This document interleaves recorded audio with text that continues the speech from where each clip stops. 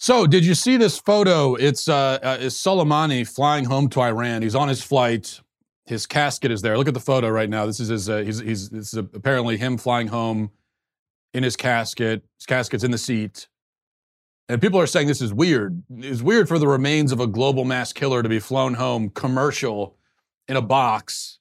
But the thing is, in fairness, I know people are reacting to this, but in fairness, this is how everybody flies on United now. It's the new policy, unless you pay for the living person upgrade, which is just $89.99, by the way. Speaking of Soleimani, you know, the media is still in a state of mourning over his passing. And ABC went so far as to send a reporter to Iran to very somberly and respectfully cover the terrorist funeral. Martha Raddatz was on the scene there in Iran. And I think you just need to... Well, you just need to see this. Good morning, Robin. I have been in the midst of anti-American protests in Iran before, but nothing like this. A powerful combination of grief and anger with shouts of death to America echoing through the streets around us. This morning, mourners filling the streets of Iran's capital of Tehran for the funeral of General Soleimani, killed by that U.S. drone strike last week. Aerial images capturing the sea of Iranians packing the streets to pay tribute to a man revered by many here. Trump made a big mistake. He killed our hero. Soleimani's image everywhere. The impact of his death profound. The crowds are massive and emotional. There are many tears here, many signs with Soleimani's picture on them, but the message is also very clear. These people want revenge. Are we human or not? As we made our way through the streets of Tehran, people surrounding us, shouting death to America. We will have very hard revenge of Mr. Trump. Inside the funeral service, the emotion just as powerful. The supreme leader of Iran weeping and praying over a coffin draped in the Iraqi flag. This is the largest funeral in Iran since the death of the Ayatollah Khomeini in 1989. Hard Revenge. Doesn't that sound like a Dolph Lundgren movie? Sounds like a B-list action movie from the 80s. Hard Revenge. But you get the idea anyway. This is pure Iranian propaganda. The Iranian government couldn't have scripted it any better. I mean, maybe they did script it. I don't know. No mention of the fact that Soleimani was a murderous scumbag. No mention of him attacking our embassy or killing our troops. No mention of his oppression and torture of many thousands of people. No, instead, we get the story of Soleimani, the beloved hero, now mourned by millions, which, as far as that goes, the media has been very impressed with the turnout for his funeral and for all the mourning, or the millions of people in the street mourning his passing. But remember, this is Iran. So when you hear that millions of people are out bewailing the death of a government official, it's a bit like hearing that there's a 99.99% voter turnout in North Korea, or something like that. It's if you don't show up for the funeral of the dead government official, you could be taking your life into your hands. So the fact that everybody's out there, I'm not sure we should be impressed by that. By the way, side note, maybe you had the same thought when you were watching that clip there. Martha has, as you notice, the scarf, you know, the hijab on her head there, which is kind of interesting because, of course, in fundamentalist Muslim cultures, women aren't allowed to show their heads. Women really can't show any part of their body except for their hands and their faces. And in fact, in the most extreme cases, they can't even show their faces. And why is that? Well, because a woman in these cultures, a woman is owned by the men in her life, her father and then her husband. And for her to let anyone see her head aside from her male owner would be a great sin. Now, feminists in this country complain about the patriarchy and about this alleged systematic oppression of women and so on. But there is no patriarchy here. There is no systematic oppression of women. Women can do and say whatever they want in this country. They can even, as I've gone over many times, they have more rights in this country than men do. They can do things. They have power and authority that men do not have. In fact, very profound power and authority. They can kill their children without the consent of the father. They have power over life and death, judge, jury, and executioner. That's what they can do in this country.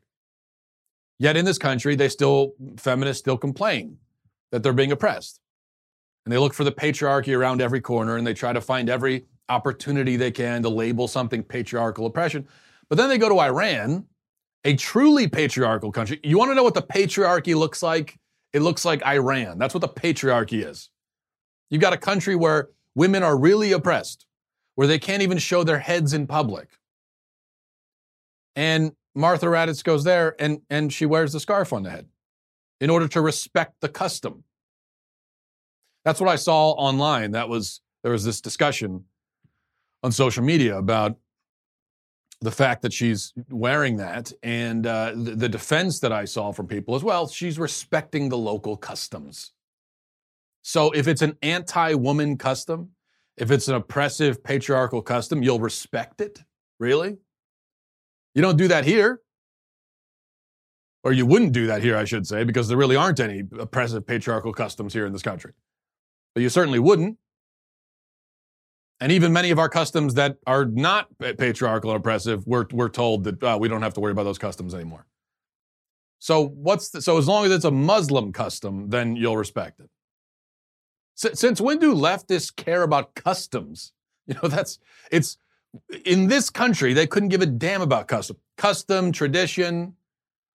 Not only do they not care about it, but they'll say it should be torn down just for the sake of it. You should tear down old traditions just because they are old traditions. But Muslim customs, even anti-woman ones, even ones that treat your entire body like it's shameful, like it is the owned property of a man, well, those customs we have to respect. Respect those customs. I mean, in this country, think about it, feminists complain, that the patriarchy won't let them go topless at the beach. That's pretty much, anytime we talk about it, in the past when I've talked about the fact that women have all the rights that men do in this country and even rights that we don't have, and so the fight for women's rights in this country is over. The one example I'm always given, there's always somebody who says, well, wait a second, women aren't allowed to take their shirts off in public, but men can. Which actually, I don't even think that's true anymore. I think in pretty much anywhere you go, or most places in this country now, if it's a place where men can take their shirts off, technically women can too, in many places in this country. So that's not even really true anymore. But I mean, just think about that. So in this country, that's a custom that shouldn't be respected. But again, the fundamentalist Muslim custom of in other words, if I were to defend, if there are any laws anymore saying that women can't take their shirts off in public but men can, if I were to defend that by saying, well, that's our custom, that's our social convention. And maybe in Europe and some other places, it's a little bit more libertine, but that's not the way that it is in this country. So if I were to defend it on that basis, no liberal would be convinced by that, because they would demand to know, okay, well, why is it a custom? Who cares if it's a custom? I'm not going to respect it just because it's a custom. But no, you go to a fundamentalist Muslim country, where they put women in bags, essentially. But that one, yes, with the utmost reverence, we must respect those customs. It's absurd. Now, you could point out that Raddatz had to dress that way because if she didn't, she'd be stoned to death, and that's fair. That's a fair point. If I were her, I certainly wouldn't want to be stoned to death either. But if you have to submit to oppression in order to go there, and you're only going there in the first place to do a puff piece about a terrorist who died, then maybe don't go. Maybe don't go and do the puff piece. So you are debasing yourself, submitting to patriarchal oppression, covering yourself in shame,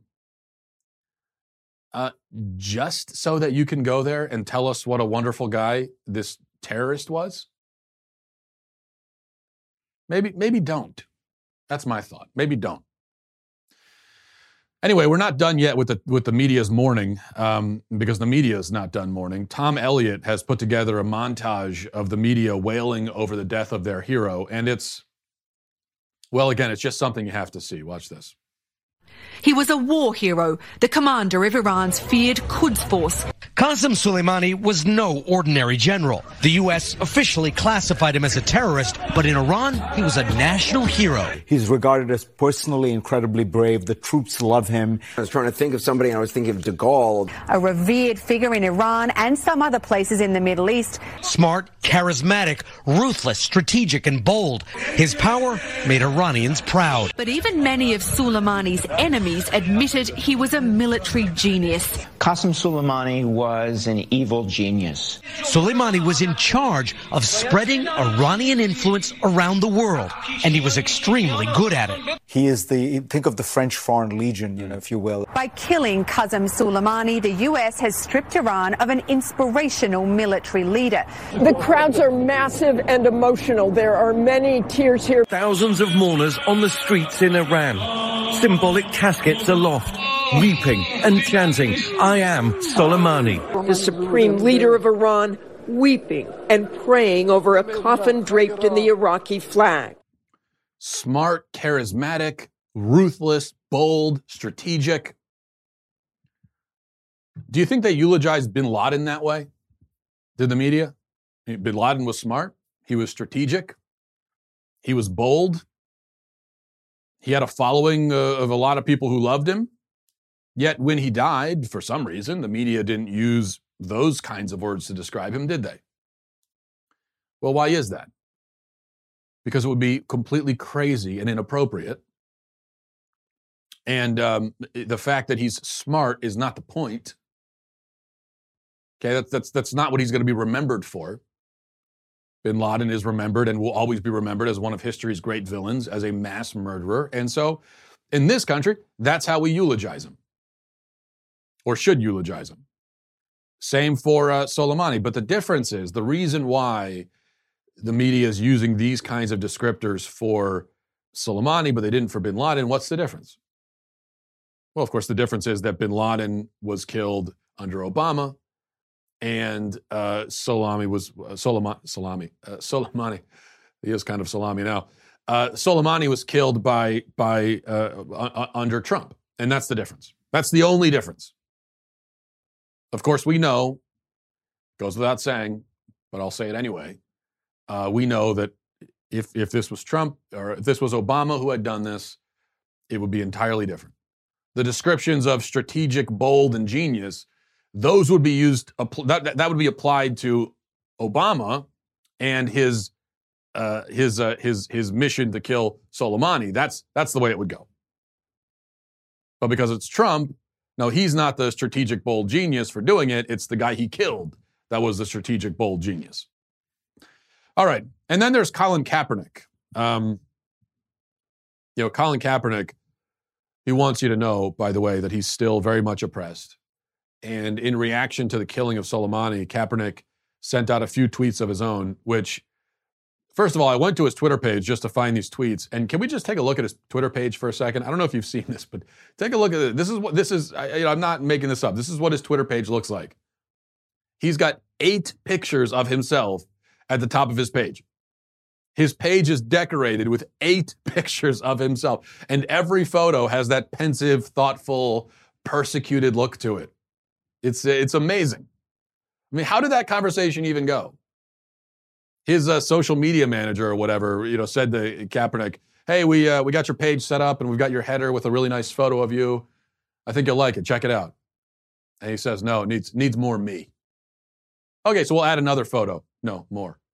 So okay, we'll put 3 photos up of you. More. 5? More me. Put up all the photos of me. Put them all up there. Anyway, so to his very narcissistically adorned Twitter page, he posted a few tweets, and this is what he said. He said, there is nothing new about American terrorist attacks against black and brown people for the expansion of American imperialism." And then he said, "America has always sanctioned and besieged black and brown bodies both at home and abroad American militarism is the weapon wielded by American imperialism to enforce its policing and plundering of the non-white world. So killing Soleimani, who has tortured and murdered thousands in his life, not just white people, by the way, that is a terrorist attack against brown people, we're told. And America is always sanctioning and besieging black and brown people, he says. Well, let's think about this. How has Kaepernick himself been sanctioned and besieged by America? Let's take a look at that. Kaepernick was paid to play a game for 6 years. And during that time, he made well over $40 million. Then he flunks out of the league because his production is declining and he's not worth the trouble anymore once he starts with the anthem antics. It becomes a PR nightmare. Nobody wants to bother with him. And so he leaves the league. He flunks out, ends up signing a deal with Nike worth millions and millions of dollars. And then he sues the NFL and gets paid something reportedly in the range of $60 to $80 million. And then Nike just a few months ago released Kaepernick's new shoe. He's got a shoe coming out. He's got his own shoe, even though he's a failed NFL player. He's not an athlete anymore. He's a professional victim, but he's got his own shoe. So this is sanctioning and besieging. To be a professional football player turned professional victim, obscenely rich, famous, hailed by the media, millions of fans adore him as a hero for doing nothing at all, really. This is sanctioning and besieging. This is the persecution that Kaepernick has suffered. All I can say is, and I'm sure you're with me on this, please somebody besiege me in this way. I would love to be besieged with $100 million. Please, I beg someone, persecute me in the way that Colin Kaepernick has been persecuted. I would love that kind of persecution. That, there's a lot of persecution that goes on in the world that doesn't look quite so fun. But the Kaepernick persecution, yeah, I think I could go for that. I could get used to that. All right, let's take a look at this. Speaking of frauds and charlatans, Jim Baker. Jim Baker is a televangelist, convicted fraudster, accused rapist, allegedly raped his secretary back in the 80s, paid her off, was kicked out of ministry, then gets convicted on multiple counts of mail fraud, wire fraud, conspiracy, went to prison for that.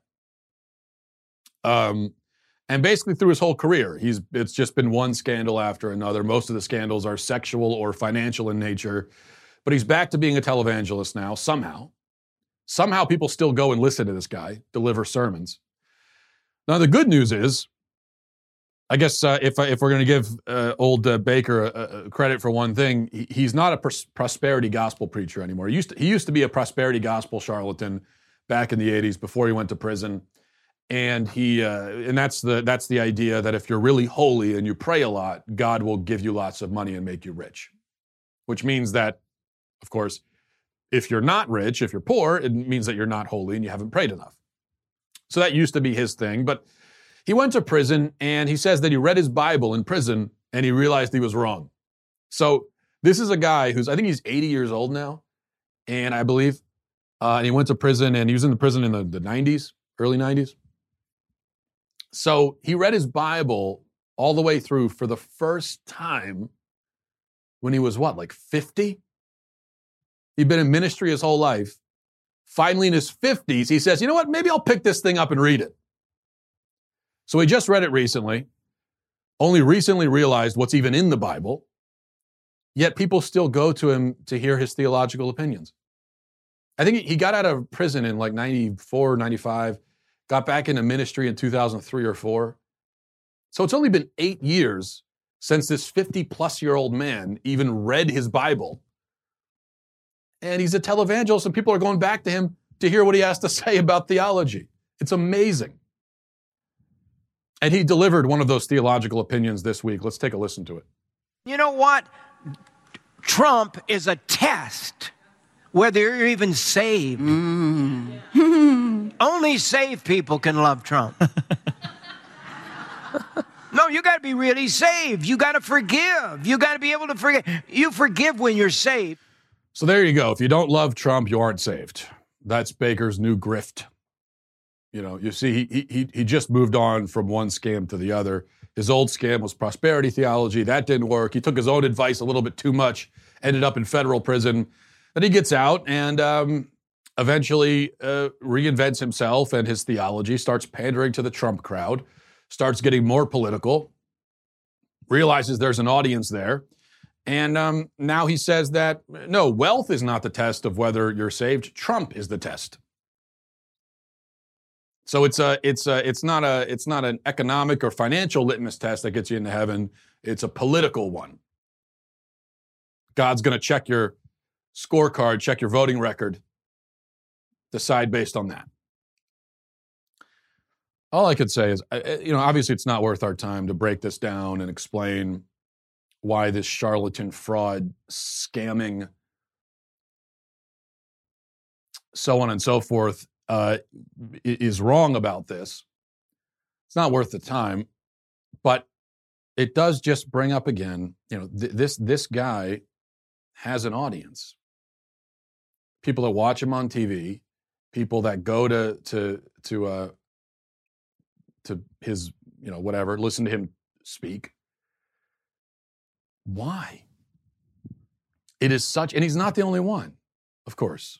There's a lot of them out there, of these blatantly obvious charlatans and frauds who are manipulating and just saying whatever they have to do to gain a following and enriching themselves and using the Bible and this cloak of Christianity to do it. And it's so obvious what they're doing. Yet millions of Christians fall for it. It is such an indictment. It's an indictment on the lack of depth and intelligence among so many American Christians. And I'm sorry to put it that way. I hate that is the fact, but it is the fact. And maybe I shouldn't even say intelligence, because I think that lets people off the hook. If people that go and listen to Baker to say that they're stupid, I wish that it was just a matter of stupidity, because you can't help being stupid. But it's more than that. You're being willfully deceived. So I actually, in fact, I'm going to amend that statement. It's not a matter of intelligence, because I'm not going to let anybody off the hook. I think these are people who are being willfully deceived, because they go and listen to this guy because they get something out of it that they like. He's tickling their ears. He's saying things that they want to hear.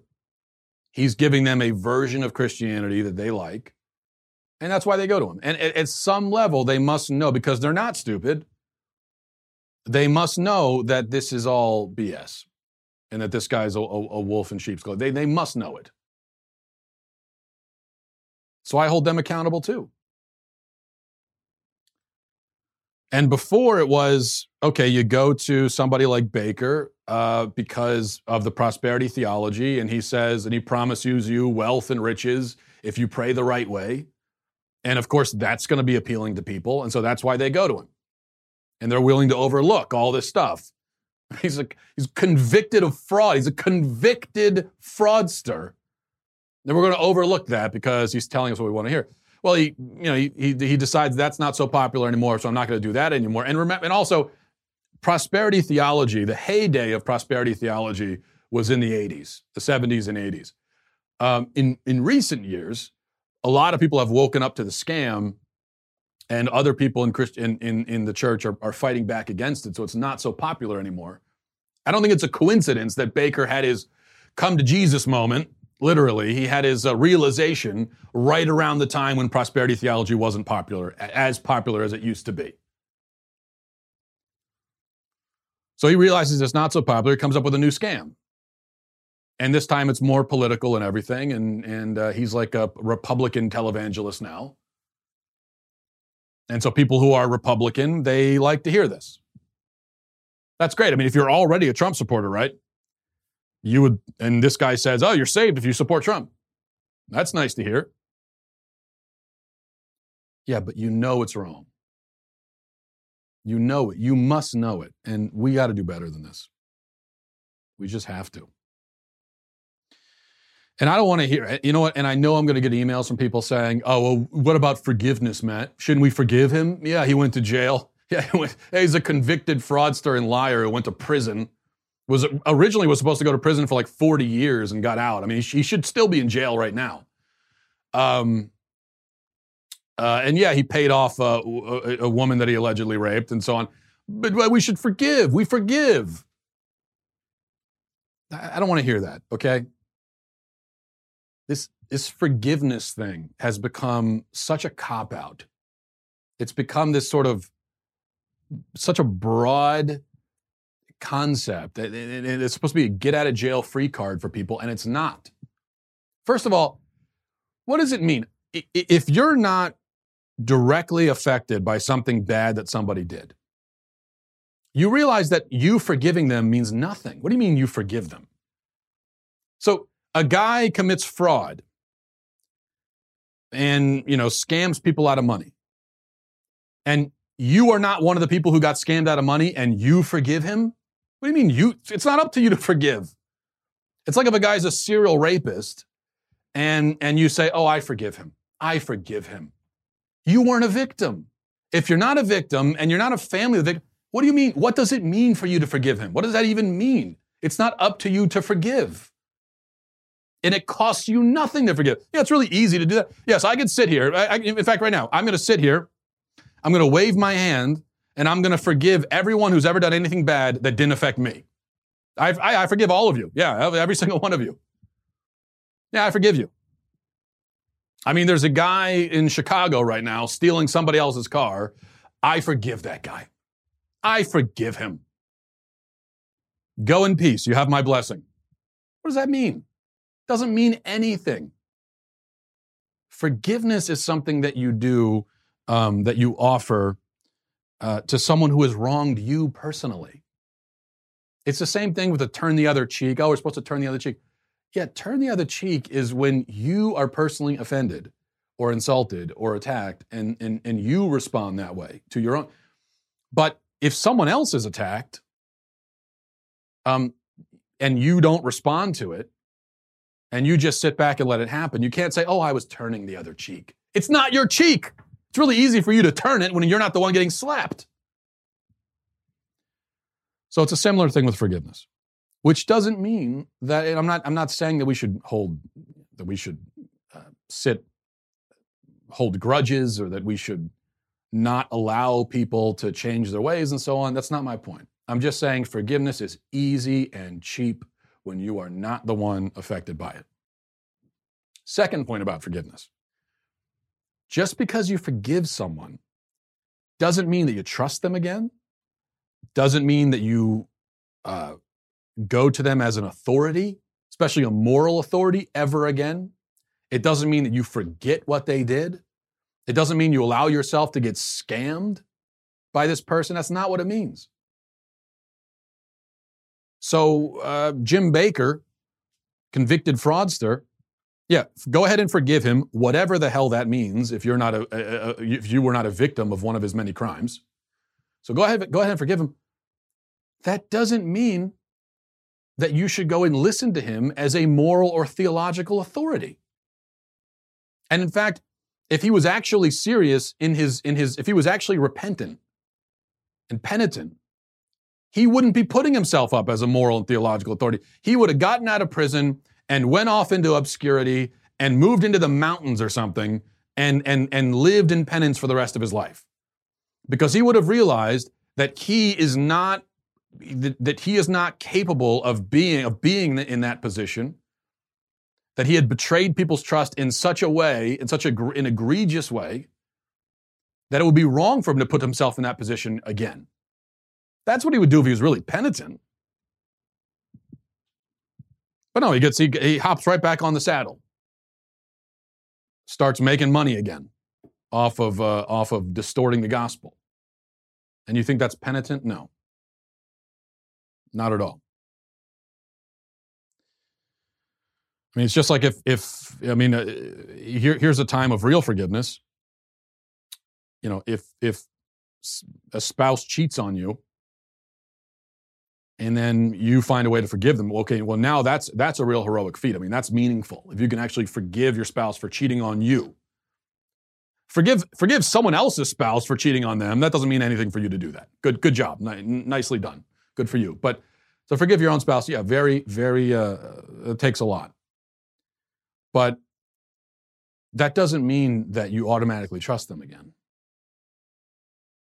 Okay, and it doesn't mean, and there are going to be things like, probably if they've cheated on you and you're trying to rebuild the marriage, there are going to be things like, okay, now you can't have the same sort of privacy online that you had before. Okay, I'm going to be suspicious if you're locking your phone down. If I'm trying to go on, if you're making sure that you're logged out of Facebook or something before I go and use the computer, I mean, things like that, I'm going to be suspicious. Not because I haven't forgiven you, but because I'm not stupid. And I know that this is something that you've done in the past and that you apparently are prone to. All right, let's move on. I have a bunch of emails to answer, but first, okay. Well, my wife went to an organic grocery store. Actually, it was called the Organic Mommy Market, I think she said, or Mom's Organic Market, or something like that. Something along those. One of those places where you go there and you buy a jar of almond butter for $43. One of those things. And she comes home with these. I don't know if you can see that there. This is a bag of crickets, barbecue crickets, and she dares me to eat them on my show, to do a taste test of the crickets on my show. And this is pretty evil on her part, I have to say, because she knows, she damn well knows that I have the maturity of a 12-year-old. And so when you say to me, I dare you to do this, I double dog dare you, she knows that I have to do it. I can't not do it. Even though I'm a 33-year-old man, allegedly, if I'm dared to do something, I feel like I have to do it. My 6-year-old son can and has coaxed me into doing things that were not necessarily smart just by daring me to do them. So that's where I'm at.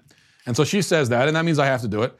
But as it happens, she didn't even really need to dare me to do this because bugs are all the rage these days. It's very environmentally friendly. Everyone's talking about how you're supposed to eat bugs. And as you guys know, I care deeply about environmentalism. It's an issue that's near and dear to my heart. It's probably my number one issue in life, as you know. I talk about it all the time. And so this is something that, I feel morally obliged to do. I just hope that these are free-range crickets because I only eat insects that are free-range, open source, grass-fed, Buddhist. By the way, this is, just to give a shout out to the company, this is the company called Bug Bistro. Barbecue crickets. These are barbecue flavor crickets from Entomo Farms, it looks like. And there is a warning, very helpful warning on the back of this. It says, allergy warning, contains insects. So if you were wondering if the bag of insects contains insects, it does. The bag of insects doesn't contain Skittles. It turns out it does contain insects. So, all right. Well, let's give these a try. First of all, they do it. You know what? The bag of crickets, it smells like a bag of crickets. It pretty much smells exactly like you would expect. If I were to blindfold you and put this in front of your nose, you would say, smells like a bag of crickets. And you would be exactly right. So let's stop stalling and give these a shot.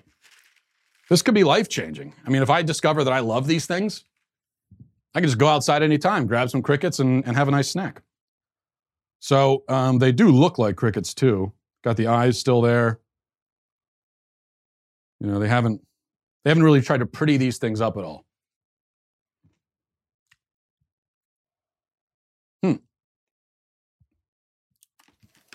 Yeah.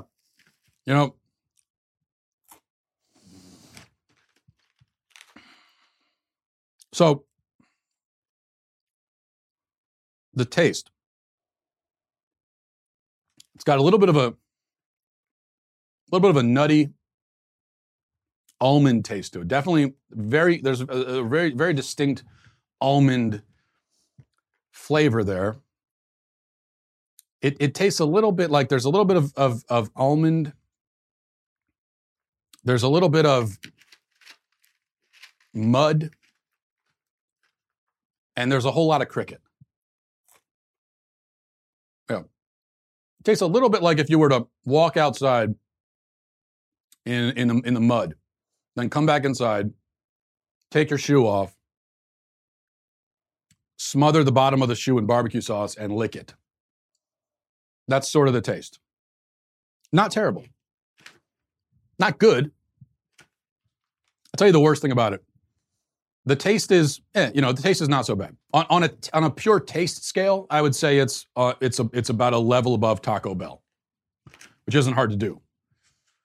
But what makes the experience somewhat horrifying is the anatomical aspect of it, where you can really feel and taste all the different parts of the cricket exploding in your mouth.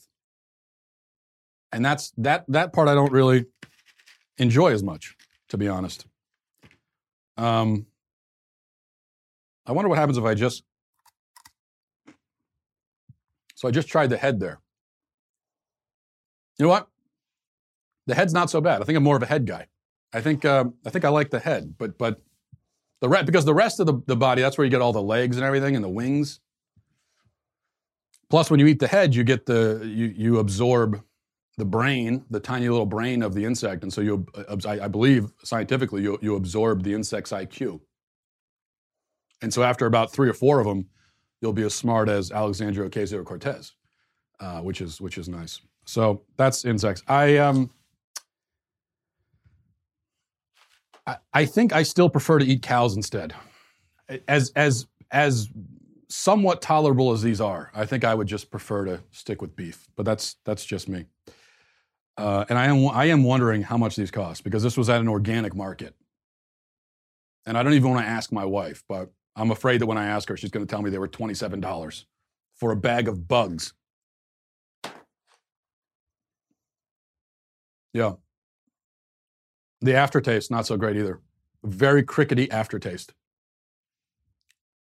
All right. Let's move on. This is from, we'll go to emails, mattwalshshow@gmail.com, mattwalshshow@gmail.com. Now I have the cricket part stuck in my teeth and in my throat. Not pleasant. Not very pleasant. This is from Jana, says, hey, Matt, just a heads up. Never attend a mass in Argentina. My mother is from there, so I have firsthand experience. If you, however, decide to ignore my advice, you'll be expected to not just shake people's hands, but to also hug them. Argentinian men kiss each other in the cheek. Most Argentinians are of Italian descent, so there's that.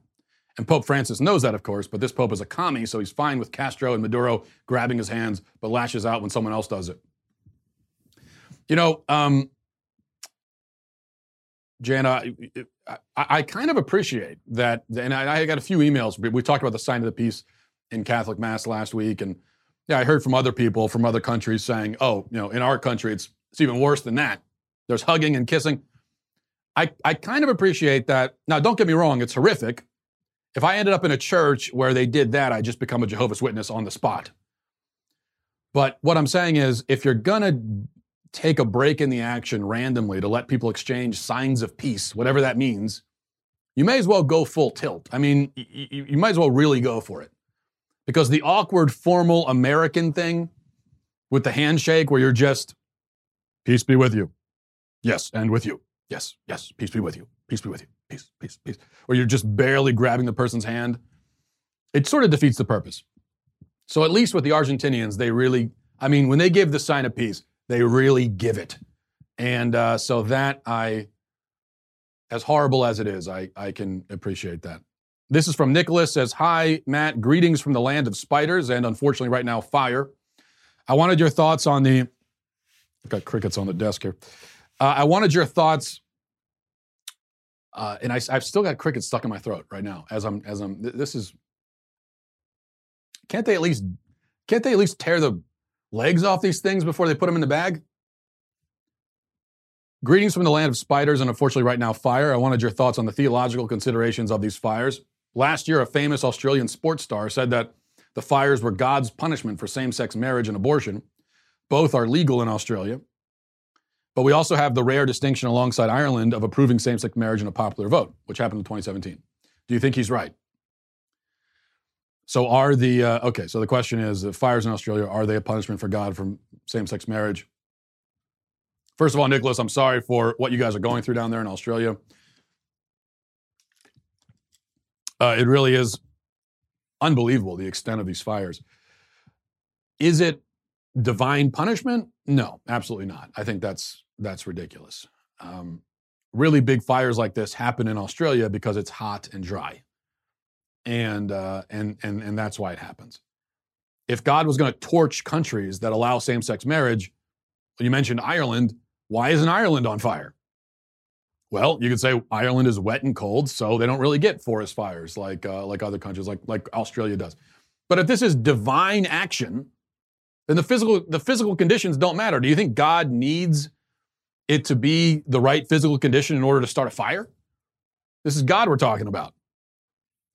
God could set Ireland on fire if he wanted to, and yet he doesn't. And in fact, I think if you were to see if Ireland were to be on fire to the extent of Australia, that would be quite a statement. I mean, you'd almost be forced to come up with some supernatural explanation for it.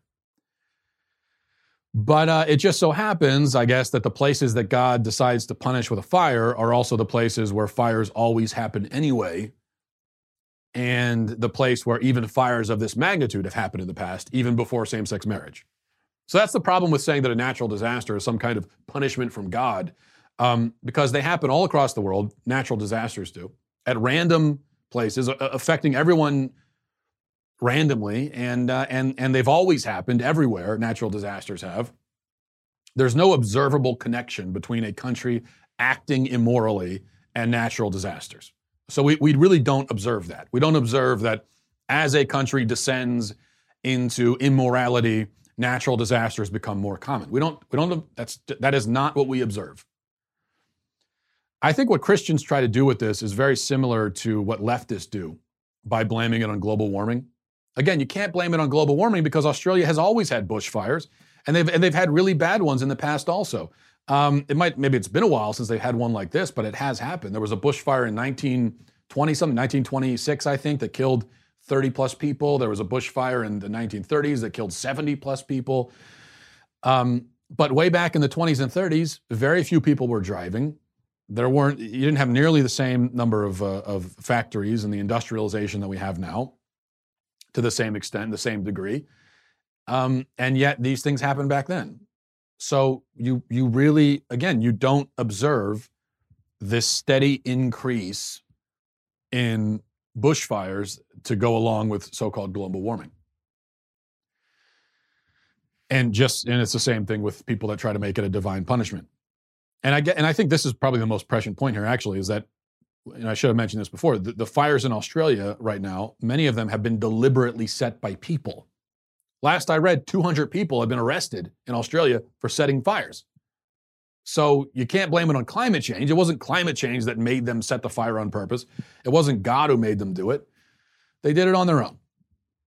And so that's how I would respond to that. By the way, since we're on the subject, and yes, as we've talked about, the fires are really bad. It's a terrible situation. But the media is doing quite a lot of sensationalizing because they want to draw this connection between this and global warming. So I want you to look at this. This is pretty incredible. Here's a map. This is a map that ABC posted yesterday. And this supposedly shows the scale of the fires in Australia. That red stuff around the edges, according to ABC, that's all fire. Now let me show you another map. This is a map of Australia's population density. And you see where all the population centers are in Australia. And you see how they're around the coastlines there. What do you notice? According to ABC anyway, almost everybody in Australia is on fire right now. So everyone is dead, according to ABC. You see all the places where there's population, all of that is on fire, which of course is not the case. I think the actual death toll is 25 or 30 at this point, which is horrible. It's obviously a terrible thing, but that's what makes it so atrocious when the media sensationalizes, because you don't. Not only is it unethical and immoral, and you're lying, but it's not necessary. The actual situation is really, really bad. So you don't have to make it up. You can just report what's actually happening. It's the same thing with mass shootings and school shootings. You see the media trying to pump up the numbers by saying, oh, there are 200 mass shootings a year or whatever crazy number they come up with. No, it's not anywhere close to that.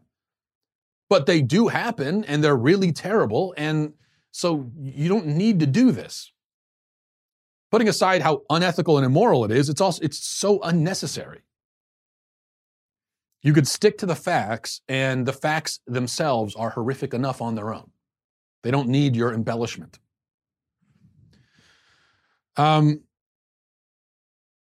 Let's see, we'll do one more. This is from Andrew. It says, great show, love your commentary. I enjoy and have, for the most part, always enjoyed comedians like Gervais, Chappelle, and Rogan. However, I find that as much as we like to lift them up right now, as we side with them against the outrage culture, the Catholic predator jokes and atheistic attacks always strike me the wrong way. Is this an inability to take a joke on my part, or would you want these jokes to be gone from the repertoire for better enjoyment? And this is an interesting point. I saw somebody online yesterday say, hey, conservatives, Ricky Gervais isn't on our side. He's not a conservative. And that's true, he's not. Ricky Gervais is pro-abortion, socially liberal, extremely atheist. His stand-up act, I've watched a couple of his stand-up acts, and I think he's very funny. I think he's a really talented, not just as a comedian. I think he's more talented even in creating shows and as a scriptwriter for TV shows. But anyway, this atheism is a big part of what he does. And his stand-up act consists of, at least the ones I saw, it's like 80% jokes about religious people. But that's actually why I appreciate him, because he's not pandering. He really is an equal opportunity offender. Joe Rogan also is atheist and is very outspoken about that. But I appreciate that because, number one, you're being honest about how you feel and what you think. And I think we need that in this country, even if I disagree. I mean, at this point, I'm at a point right now where I'm so tired of the pandering that happens on both sides. I'm so tired of the same old thing from everybody. Everyone just the same talking points. It's just how redundant and repetitive everything is, and how safe everybody is. You know, you find your tribe or your side and you stick to those talking points. You don't want to upset them. You always want. So I'm at the point where I can appreciate anyone who is actually honest about how they feel and thinks for themselves and isn't worried about cultivating a tribe or sticking to a tribe's talking points. But it just says, look, this is how I feel, this is what I think. Some of it is going to be consistent with what this camp says. Some of it's going to be with this camp. I don't care. This is just what I think. So I appreciate that. And I also appreciate that, somebody like Ricky Gervais, he is liberal, yet he's up there calling out his own people. And I respect that as well. So, it doesn't, I mean, if I'm going to sit and watch a comedian, would I prefer if they don't spend 25 of the 45-minute set making fun of Christians? Yeah, I'd prefer it personally. But I guess my point is, the fact that somebody like that with that viewpoint got up at the Golden Globes and did what he did, I think that's more powerful. The fact that he's a socially liberal atheist and even he's up there saying this to these people, that makes it more powerful. It's more powerful than if some conservative Christian had done it. Not that a conservative Christian would ever be invited to host the Golden Globes in the first place, but that's the point. We need people in that world to, speak out against some of this stuff. All right, we'll leave it there. Thanks, everybody, for watching. Thanks for listening. Go get your Bug Bistro crickets today and enjoy them. And I'll talk to you tomorrow. Godspeed. If you enjoyed this episode, don't forget to subscribe. And if you want to help spread the word, please give us a 5-star review and tell your friends to subscribe as well. We're available on Apple Podcasts, Spotify, wherever you listen to podcasts. Also, be sure to check out the other Daily Wire podcasts, including The Ben Shapiro Show, Michael Knowles Show, and The Andrew Klavan Show. Thanks for listening. The Matt Walsh Show is produced by Sean Hampton, executive producer Jeremy Boring, senior producer Jonathan Hay, supervising producer Mathis Glover, supervising producer Robert Sterling, technical producer Austin Stevens, editor Donovan Fowler, audio mixer Robin Fenderson. The Matt Walsh Show is a Daily Wire production, copyright Daily Wire 2020. Hey everyone, it's Andrew Klavan, host of The Andrew Klavan Show. You know, Harvey Weinstein is on trial, but it's not just him. It's the entire mainstream news and entertainment media and the kind of feminism it promotes that's also on trial. And you can see that mainstream media continuing to shame itself by mourning the death of terrorist leader Qasem Soleimani. And we'll talk about that too on The Andrew Klavan Show.